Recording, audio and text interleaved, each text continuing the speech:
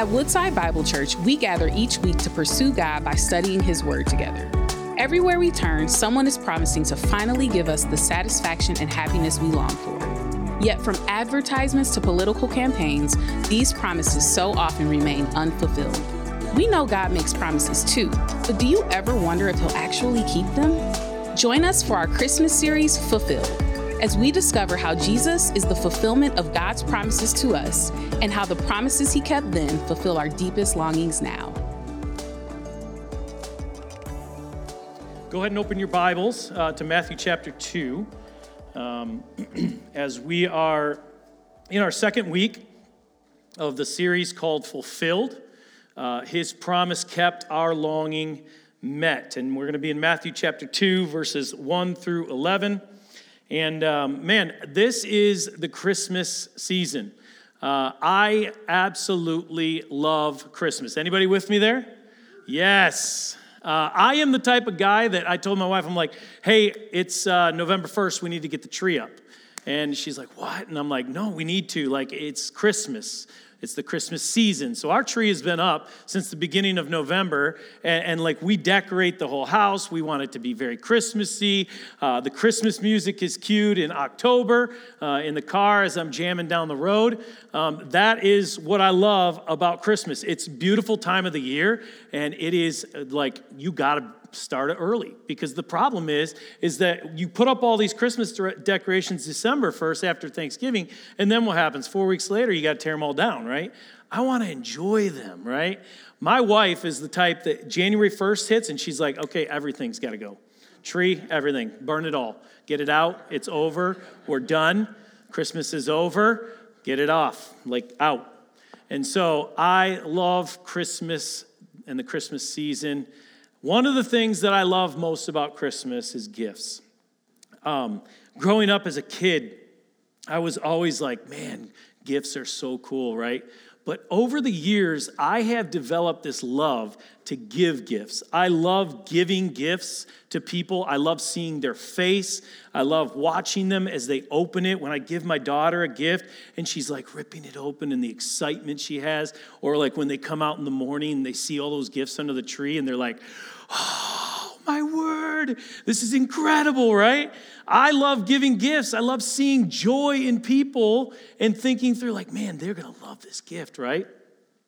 I want you to think for a minute. What is the greatest gift that you've ever received? What do you think the greatest gift that you can remember that you've ever received? When I started to think through that, I'm like, man, there are so many gifts that I loved. Like, my dad loved to give gifts also. I think that was just like how I developed the love for it. But my dad loved giving gifts, and he would try to like outdo the year before, right? So one year I asked for a black stallion, and I was a little kid. And sure enough, I looked through the window, and here's a black Shetland pony in the front, tied to the tree on Christmas morning. And I was like, oh my word, it's a black stallion. And I remember he gave me my first 20 gauge. And I remember, he bought us a Nintendo when they first came out, like the original Nintendo with like Excite Bike and those type of things. He bought us that, and I was like, wow, these are great. But when I look back at all the gifts in my life, and I look like, what is my greatest gift? What did I love? And I think I can narrow it down to, I love when my daughters give me gifts. Like, I love when they put their time into it and they give me a gift. Like, I can remember the first card my daughter, when she was like 2-3 years old, she drew for Christmas morning, and she colored it, and it was a piece of construction paper folded in half, and she wrote me a little message in there, and she brought it to me on Christmas morning. She said, here's your Christmas card. And I remember going like, oh my gosh, I love this. Like, right here, I have this watch on. My daughter last year, my 7-year-old Kinsley, she was at school, and they give her like the Santa shop, right? So there was $2 I gave her, like, you can go shopping for mom and dad. And she goes and buys me this watch and wraps it. Now, this watch probably costs 25 cents in China. I don't know. They ripped my daughter off. She paid $2, and it doesn't function as a watch. You can't do anything with it. It's just a showpiece, I think. So I wear it sometimes, and it brings me great joy because my daughter gave it to me. Now, I can't tell time with it, but It's a really cool watch, I guess. And I actually broke it in the back a minute ago, and I had to put it back together. But it's a great gift. Why? It's not about the gift. It's not about, this gift may be so insignificant, but what made the gift great was the person that it was coming from. What made the gift great was the relationship that I had with the person giving the gift. Relationship changes everything. And as we look at our section of the Christmas story today, we find similar realities. Seemingly insignificant people and places become great, not because of who they were or what they've done, but because of their relationship with Jesus. Relationship changes everything. We're in week 2, as I said, of our series, Fulfilled, and where we look at highlights of Jesus' fulfillment of the Old Testament prophecies throughout the Christmas story. And our hope is that through studying these texts, we would see how in Jesus, and when he's fulfilling the Old Testament prophecies, he also fulfills the longing of our hearts. That he also fulfills the longings that we have in our hearts. And so today, we're looking at Matthew chapter 2, verses 1 through 11. So if you have your Bibles, go ahead and turn there. If not, it's on the screen. This takes place sometime after Jesus' birth, when the wise men, as we know the story, the wise men came. They came looking for Jesus, the baby, and they wanted to bring him gifts in Bethlehem. They find him. And so hopefully what we'll see today from our passage is that in Jesus, the least can become the greatest. We're going to look at 3 truths about greatness in the kingdom of God. And the first one I want to show you is this: greatness isn't based on our reputation. Greatness isn't based on our reputation. Matthew 2, verses 1 says this: Now, after Jesus was born in Bethlehem of Judea, in the days of Herod the king, behold, wise men from the east came to Jerusalem, saying, Where is he who has been born King of the Jews? For we saw his star when it rose and have come to worship him. When Herod the king heard this, he was troubled, and all Jerusalem with him. And assembling all the chief priests and scribes of the people, he inquired of them where the Christ was to be born. And they told him, In Bethlehem of Judea. For so it is written by the prophet, And you, O Bethlehem, in the land of Judah, are by no means least among the rulers of Judah. For from you shall come a ruler who will shepherd my people, Israel. Now, when we look at the context of this passage, the context is that Jesus was born in Bethlehem, right? And these wise men from the east came to Jerusalem, and they were searching for this baby, searching for Jesus. And why were they doing that? Because they wanted to worship him, right? Then we have Herod, the king at the time. He hears this, and what does it say? It says he's troubled. Why would he be troubled? Because this is like a threat to him.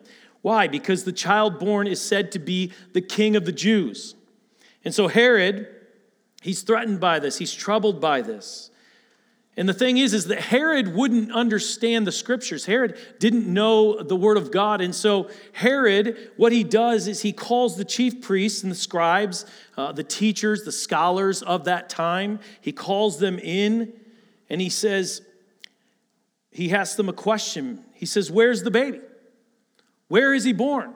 Now, these would be scholars. As I said, they knew the Old Testament, and so they had no trouble in answering that question. They literally said, Yeah, we know. He's in Bethlehem of Judea. Now, when we look at verse 6 in that passage, in our passage today, verse 6 quotes Micah 5:2, which they're drawing this from. Micah 5:2, which says this, But you, O Bethlehem, Ephrathah, who are too little to be among the clans of Judah. From you shall come forth for me one who is to be ruler in Israel, whose coming forth is from the old, from ancient days. Now, There are some differences in Matthew's quotation of Micah in our passage. The most significant one that I want to point out to you today is the addition of where he says, by no means. He says, by no means least among the ruler of Judah. What this does is that it highlights the greatness that is the true meaning of the passage.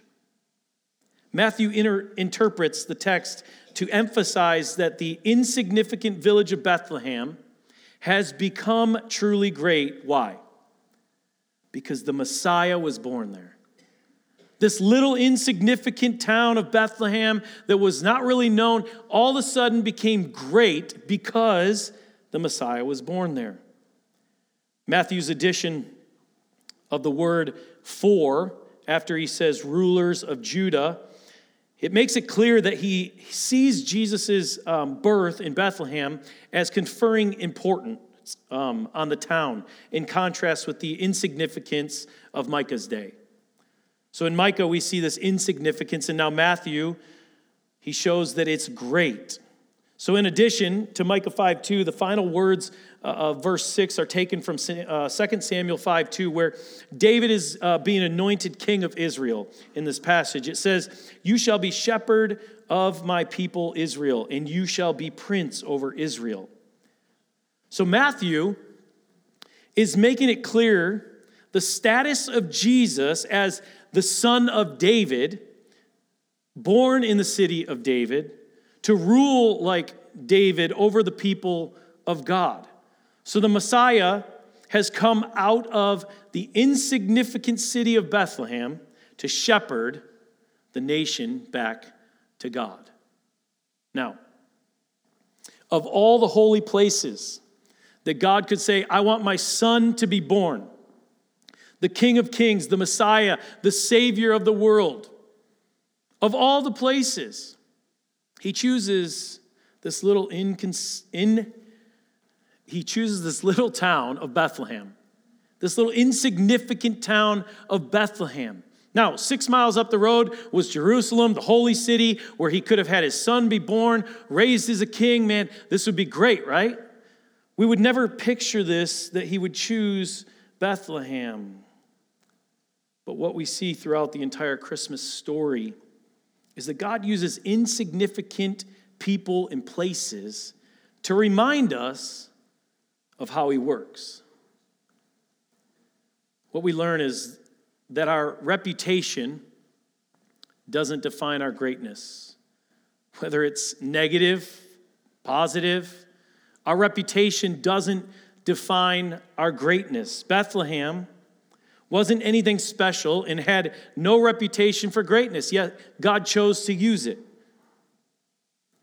Church family, you need to know that your past doesn't define you.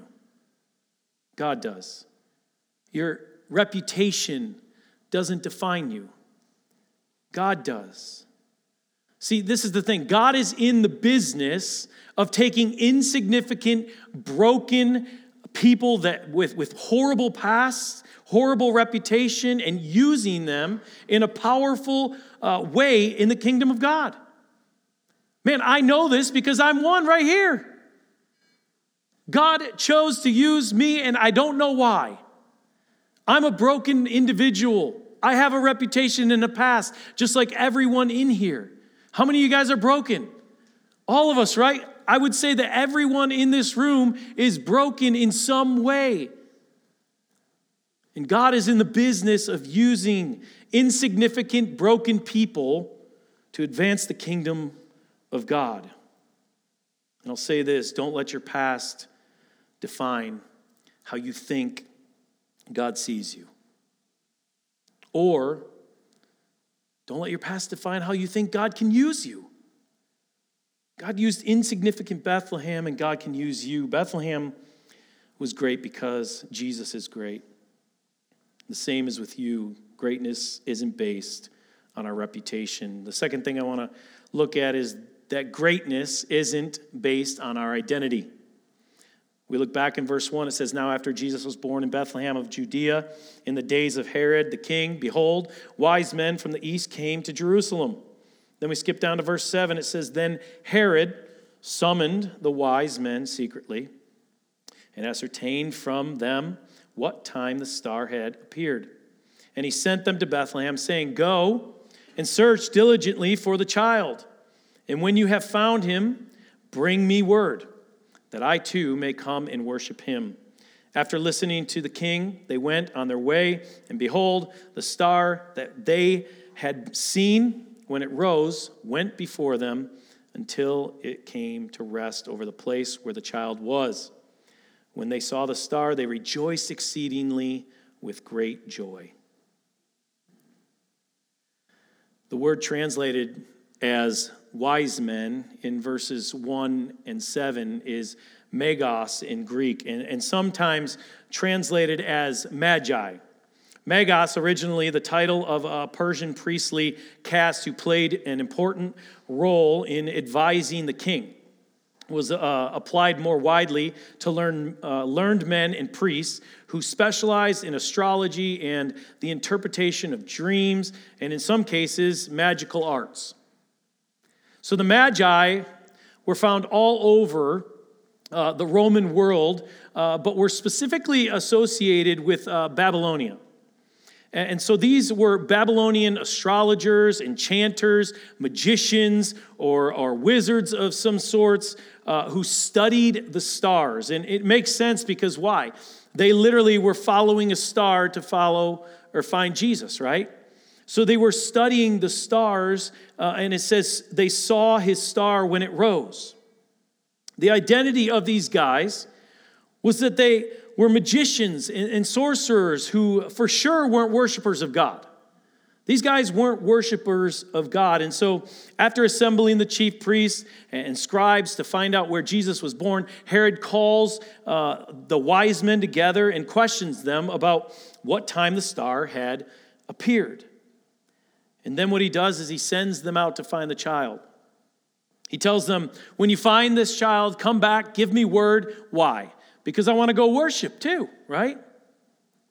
Now, we know Herod didn't want to worship Jesus. Ultimately, Herod wanted to destroy him. It even says in verse 13, now, when they had departed, behold, an angel of the Lord appeared to Joseph in a dream and said, rise, take the child and his mother, and flee to Egypt, and remain there until I tell you. For Herod is about to search for the child, to destroy him. Herod wanted to destroy Jesus. The thing is, the chief priests and scribes had the identity of being the most religious, right? Herod, in our story, had the identity of being a king and the one that was most powerful. Like, he was the most powerful man in the world at the time. Like, the Magi had the identity of being pagan astrologers or enchanters or magicians. So if I asked you, who would you pick would be the greatest in God's eyes? I doubt we're going to say, yeah, the pagan sorcerers are the ones that are greatest in God's eyes. But here's the truth. These are the individuals in the story who rejoice exceedingly with great joy. They're rejoicing over finding the Messiah, while the most religious, the chief priests, the scribes, well, the most powerful Herod, they were doing nothing. The Magi, or the wise men, they show us that greatness in the kingdom of God isn't based on our identity. It's not based on our identity. Rather, it's based on how we respond to Jesus. Later in the Gospel of Matthew, Jesus shares about greatness in the kingdom of God. He says this in 18 verses 1 through 4. He says, at that time, the disciples came to Jesus saying, who is the greatest in the kingdom of heaven?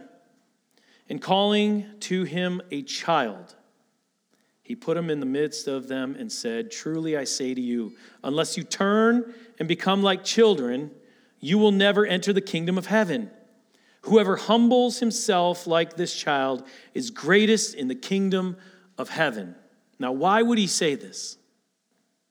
Think about a child for a moment. A child is totally dependent on its parents, right? A child can't provide for itself. It can't take care of itself. A child needs its parents to provide and do things. It's totally dependent on the parent or the guardian. And so that's what he's saying here. Unless you come like a child, dependent on me, knowing that you have nothing to offer, you are not able to do this on your own. You have to come to me as a child and depend on me, the Father. You see, greatness doesn't come from your individual identity. Who you are, rather, whose you are, and how you respond to Jesus. The Magi's identity was that of a pagan brokenness, but they were great here in the story of Christmas because of how they responded to Jesus. Which brings us to our last point, probably the most important point here, is that greatness is based on our relationship to Jesus. Greatness is based on our relationship to Jesus. Look in verse 6, it says, "And you, O Bethlehem, in the land of Judah, are by no means least among the rulers of Judah. For from you shall come a ruler who will shepherd my people Israel." And then it says in verse 11, "And going into the house, they saw the child with Mary, his mother, and they fell down and worshiped him. Then opening their treasures, they offered him gifts, gold and frankincense and myrrh." As we've already seen, greatness is not based on our reputation or identity. Rather, greatness is based on a relationship to Jesus. Bethlehem, which we saw in our passage, Bethlehem was an insignificant place. In the words of Micah, it's too little to be among the clans of Judah. But according to Matthew, what he says, it is by no means least among the rulers of Judah. See, the difference between Bethlehem being a little unknown town to being a place that will, literally it says, will bring a ruler who will shepherd the people of God, is its relationship to the King of Kings, to the Lord of Lords, to Jesus Christ. It's the relationship that makes it great. The Magi were astrologers, magicians, and priests of a false religion following the stars. But what does it say about them? When they entered the house and seeing Jesus, what did they do? They fell down and worshiped him and offered him gifts of gold and frankincense and myrrh. They were expensive gifts. These weren't things that you would normally find in a Jewish home. The Magi weren't great because of their reputation or their identity. But the thing is, they became great because of the way they responded to Jesus and their relationship with the King of Kings. See, greatness is based on our relationship to Jesus. And Jesus changed the definition of greatness. If we look at Philippians 2, 5 through 11, it says this: "Have this mind among yourselves, which is yours in Christ Jesus, who though he was in the form of God, did not count equality with God a thing to be grasped, but made himself nothing, taking the form of a servant, being born in the likeness of men, and being found in human form. He humbled himself by becoming obedient to the point of death, even death on the cross. Therefore, God has highly exalted him and bestowed on him the name that is above every name, so that at the name of Jesus every knee should bow in heaven and on earth and under the earth, and every tongue confess that Jesus Christ is Lord, to the glory of God the Father." In the kingdom of God, greatness is about being humble and lowly, he says. Philippians 2 shows us the humility of God, of Jesus himself, humbling himself to become obedient to the point of death on our behalf. And this is what we see the Magi do in the story, humbling themselves and falling down to worship Jesus and bringing him costly gifts as an act of worship, while those that had all the answers, those that were great, did nothing. See, what makes Bethlehem and the Magi great is nothing within themselves, nothing that they did. It's solely found in their relationship with Jesus. And so because of that, in Jesus, the least can become the greatest. So as the band comes, we're going to close. The question I want to ask you this morning is this: what is your relationship with Jesus? When you hear that and you start thinking about that, what is your relationship with Jesus? Are you banking on your reputation, what you've done, on your identity, who you are for your salvation? Are you saying, man, I served enough, I give enough, I do enough, I help enough people, I come to church this many times? Are you banking on that for your salvation, for eternity, to spend eternity when you die, to spend eternity with Jesus? Are you banking on that? Because the Bible's very clear on that. Are you banking on your relationship with Jesus for your salvation? 2,000 years ago, Jesus, through the story of Christmas, changed the definition of greatness. And now we see that in Jesus, the least can become the greatest. And guys, this is the good news of the gospel.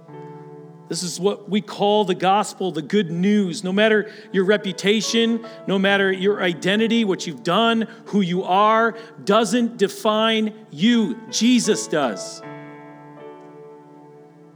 The Bible's very clear about this. It says, believe on the Lord Jesus Christ and thou shalt be saved. It doesn't say, hey, go do all these things and you will be saved.